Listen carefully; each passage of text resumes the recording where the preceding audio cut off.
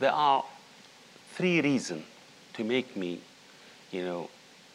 talk about this and make these statements. First, it is different from any other organization.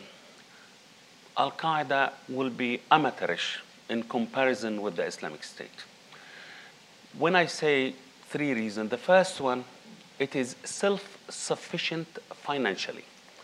All other terrorist organizations usually fully dependent on donors or countries.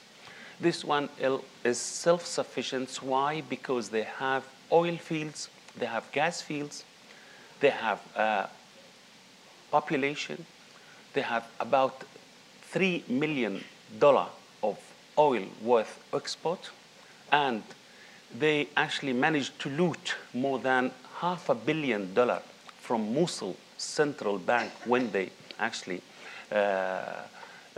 controlled the city.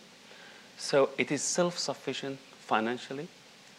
It is self-sufficient when we talk about weapons.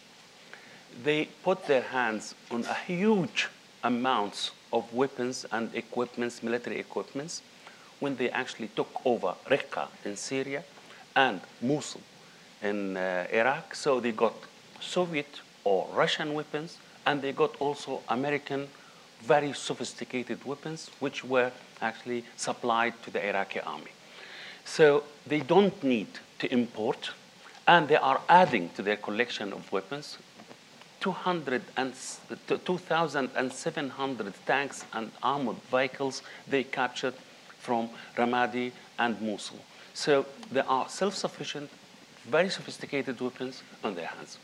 The third important thing, which is, it is a state. It is a sovereign state. All other terrorist organizations used to be a host of other countries, a host of other governments.